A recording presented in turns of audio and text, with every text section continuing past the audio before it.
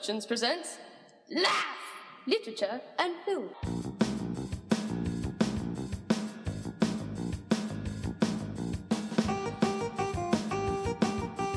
Broadcasting live from a remote location, it's Laugh, episode 110, a wee laugh for the January 8th weekend. We are back in the year 2016, L-Train. Oh, wow. Yeah. For Yay. all our loyal listeners who liked us in 2015, they're going to love us in 2016. It's a new and improved edition. New and improved, a huge year for movies. 2016 is already looking up. Really? Maybe not so much. Really? You're mean not this excited about this weekend? This isn't one of your most excitable weekends in recent memory? Yeah, but that's a 2015 movie I'm excited Doesn't matter. about. 2016's off to a strong start. Okay. All right. Of course, we are talking about The Revenant, starring Leonardo DiCaprio and Tom Hardy. This comes to us from director Alejandro Gonzalez Inarritu. Close enough? Yeah, it's pretty good. Pretty good. Last year, he came out with Birdman, starring Michael Keaton, which only happened to win Best Picture at the Academy Awards. Yeah, this is in the running for Best Picture this year, too. It's getting a lot of early buzz. Yeah. And cinematography. Everything I've heard has been super positive. Can we go ahead and put this in the Best Picture category? Probably. I think. I mean, this is such a weird year to sort of think about the Oscars Best Pictures, because my Best Pictures came earlier in the year, I think. This might be the only one after November that's in my top 10. And I don't know. I haven't even seen it yet, so I don't even know if it's going to be in my top 10. But I assume it will. Yeah, I mean, it's an incredible story. This is the true story about a frontiersman named Hugh Glass, who was on a fur trading expedition in the 1820s in like the far west, right? Yeah, somewhere Western in the mountains, part, I don't know. Way up in a remote location. Yeah. And he gets mauled by a bear and left for dead. He survives and decides he's going to kill all of his buddies who left him for dead. Ooh, you already spoiled more than I already knew about it. No, you knew that. I kind of vaguely knew that. But I've been talking about this movie since last year, and I boldly predicted that Leonardo DiCaprio would win a Best Actor award. And I'm sure he's going to be nominated. I think he'll win it. Yeah. Not having seen the movie, not knowing anything. I haven't even watched any of the trailers. Apparently it was incredibly brutal filming this thing because they were at the beck and call of the weather, and they could only film a couple hours a day because they were filming in natural light. Yeah. Originally, the director had wanted to film using film, but if he switched to digital, he would get an extra hour of filming. So he's like, I gotta do it.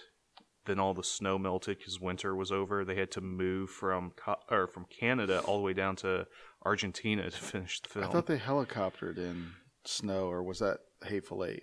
I think that's Hateful Eight. Yeah, they had a helicopter in some snow. It's still this huge problem. The director said, we set the tone and the look of the film, and then when we weren't getting that from the weather anymore, we were stuck. We still had to go and do it. We couldn't start green screening everything. Well, not only did he use natural light, he had to use twilight. So, like you said, there's only a 2-hour window for most things.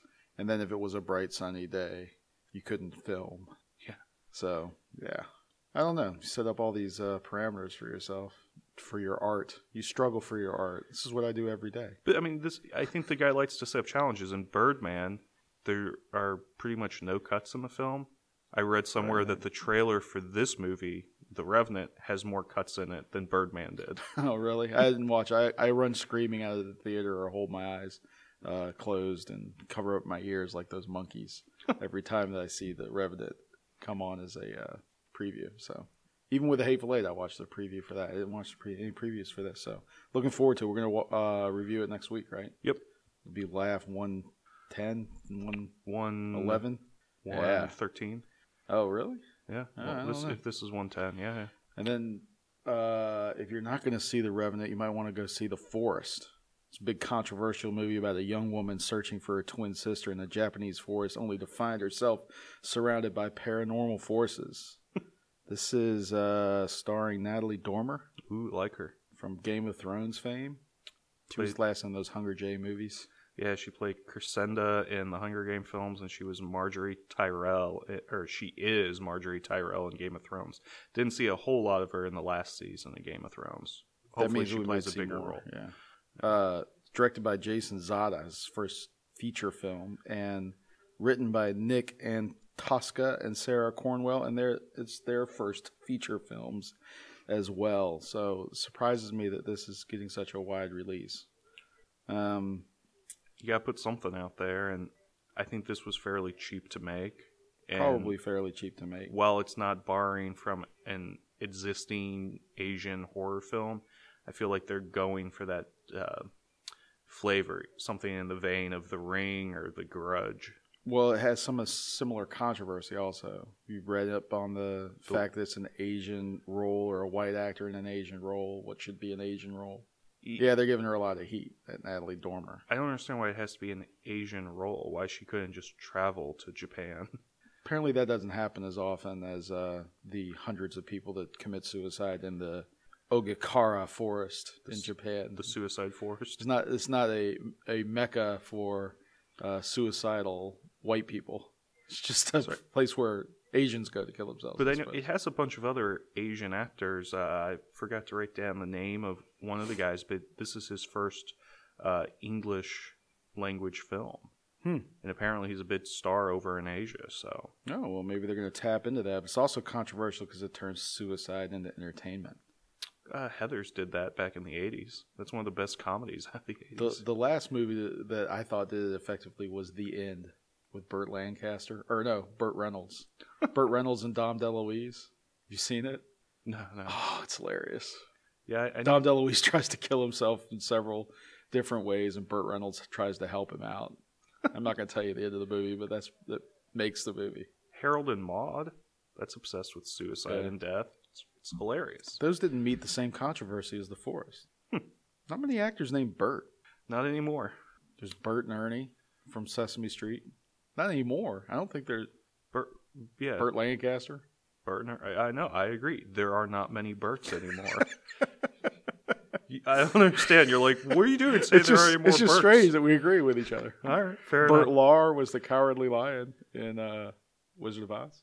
It's the only Burts. 4 Burts Fair in the enough. world. There's a Brett starring in the third feature film that's coming out this weekend, The Masked Saint. Oh, wow. This is based on a supposed true story about pro wrestling. Okay. There's this pastor. He moonlights as a wrestler to save his church. Isn't that the plot of Nacho Libre? Pretty much. I love that movie. But this movie's kind of getting a lot of buzz because it's a faith film. Is it really? Mm-hmm. Because the guy that's... I went to the website and they have a press release kit for churches. Oh, okay. So that the churches can talk about the film, do all that. And then the other big thing is that this film stars Rowdy Piper. He plays the antagonist of the film. Is he a faith-based guy? I don't think so. Not from what I know about him. But they're also saying this is his last film. I went on IMDb last night, and he's in 3 more movies that have yet to come out, including The Green Fairy, where he's going to play Oscar Wilde. Wow. Yeah. Maybe those movies won't come out, though. He's also going to be in Betting on Baker and The Chair. All 3 of these films are listed as in post-production, so he should have already recorded his role. Well, that guy, Brent Grandstaff, that you mentioned, that's the star of this, he was an executive producer of Black Mass. Ooh. Well, there's another religious connection there. So, you going to go see this? It's got Roddy Piper, your hero. I was never a huge Roddy Piper fan, but he's all right. He's fair enough. I'm sad that he's dead. Him and Dusty Rhodes were big hits to the pro wrestling community this past year. Yeah. Their deaths. So, and Leonard Nimoy. I don't know. I think The Masked Saint does pretty well. I think it'll make 7 or 8 million. Wow. High. That seems to be a little bit high for me. Yeah, it's been a while since we've done one of these faith-based movies. Has it? They seem to be rolling out pretty quick. Back in September and October, it seemed like there were a bunch, and then we seem to have cooled off for a little bit. So well, we'll see. Yeah, the Christians might want to get out there. They got nothing to do now that Christmas is over. Now then, if you do stay home this weekend, what you could do is you could go by the Red Box, and you could rent Bone Tomahawk. Now that's what you should do after you watch The Revenant. Yeah, Bone Tomahawk is probably making both of our top 10 lists when that show comes out here in about a week or so. Yep. This stars Kurt Russell, Patrick Wilson, and Matthew They are a group of men who form up to go rescue a kidnapped woman who has been kidnapped by a bunch of troglodytes, or cave dwellers. Cave-dwelling, troglodytical Indians. Yeah. Cannibalistic. So if you're one of these people that loves Westerns and loves horror movies... And likes the sound of flesh being torn, bones being snapped. It is a brutal film that is a great mashup of two genres that we don't often see going together. Yep. And Kurt Russell, I think this is the acting performance we prefer of his from 2015 over Hateful Eight. He does a better job in this movie, I think. He has more to do. Yeah. And now you're a big fan of Matthew Fox, whom I've always been big on after watching Lost. Yeah. You never had that pleasure. No, I don't know who he is. Yeah. He was good in this movie, though. Very good. And we reviewed it back on Laugh 92, so you can go watch the movie and listen to our review. Yeah, check it out. It's a good movie. What you got from the streaming side of things? All right, so I need to amend something I said about The Making of a Murderer. It's this big 10-episode series. It's getting a lot of attention. Mm-hmm. You heard anything about it? Yeah. I heard now they want the guy to be found innocent or something, released from prison. Well, it's not as even-handed as I thought now that I've finished it. I thought it might be even-handed, but it brings up a lot of questions about American jurisprudence and the way, like the subtle flaws that exist in our American justice system. But it doesn't do it in an even-handed way. I mean, they certainly clearly have an agenda, which is fine. You can have an agenda. I don't care. I think I said something the other day that it didn't, and that it was even-handed. I think it's a little less even-handed. It's odd-handed.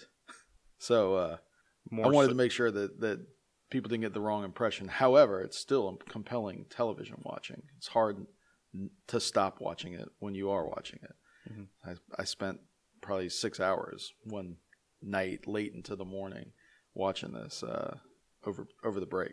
So if you have the time, if you're interested, you should check out Making a Murderer.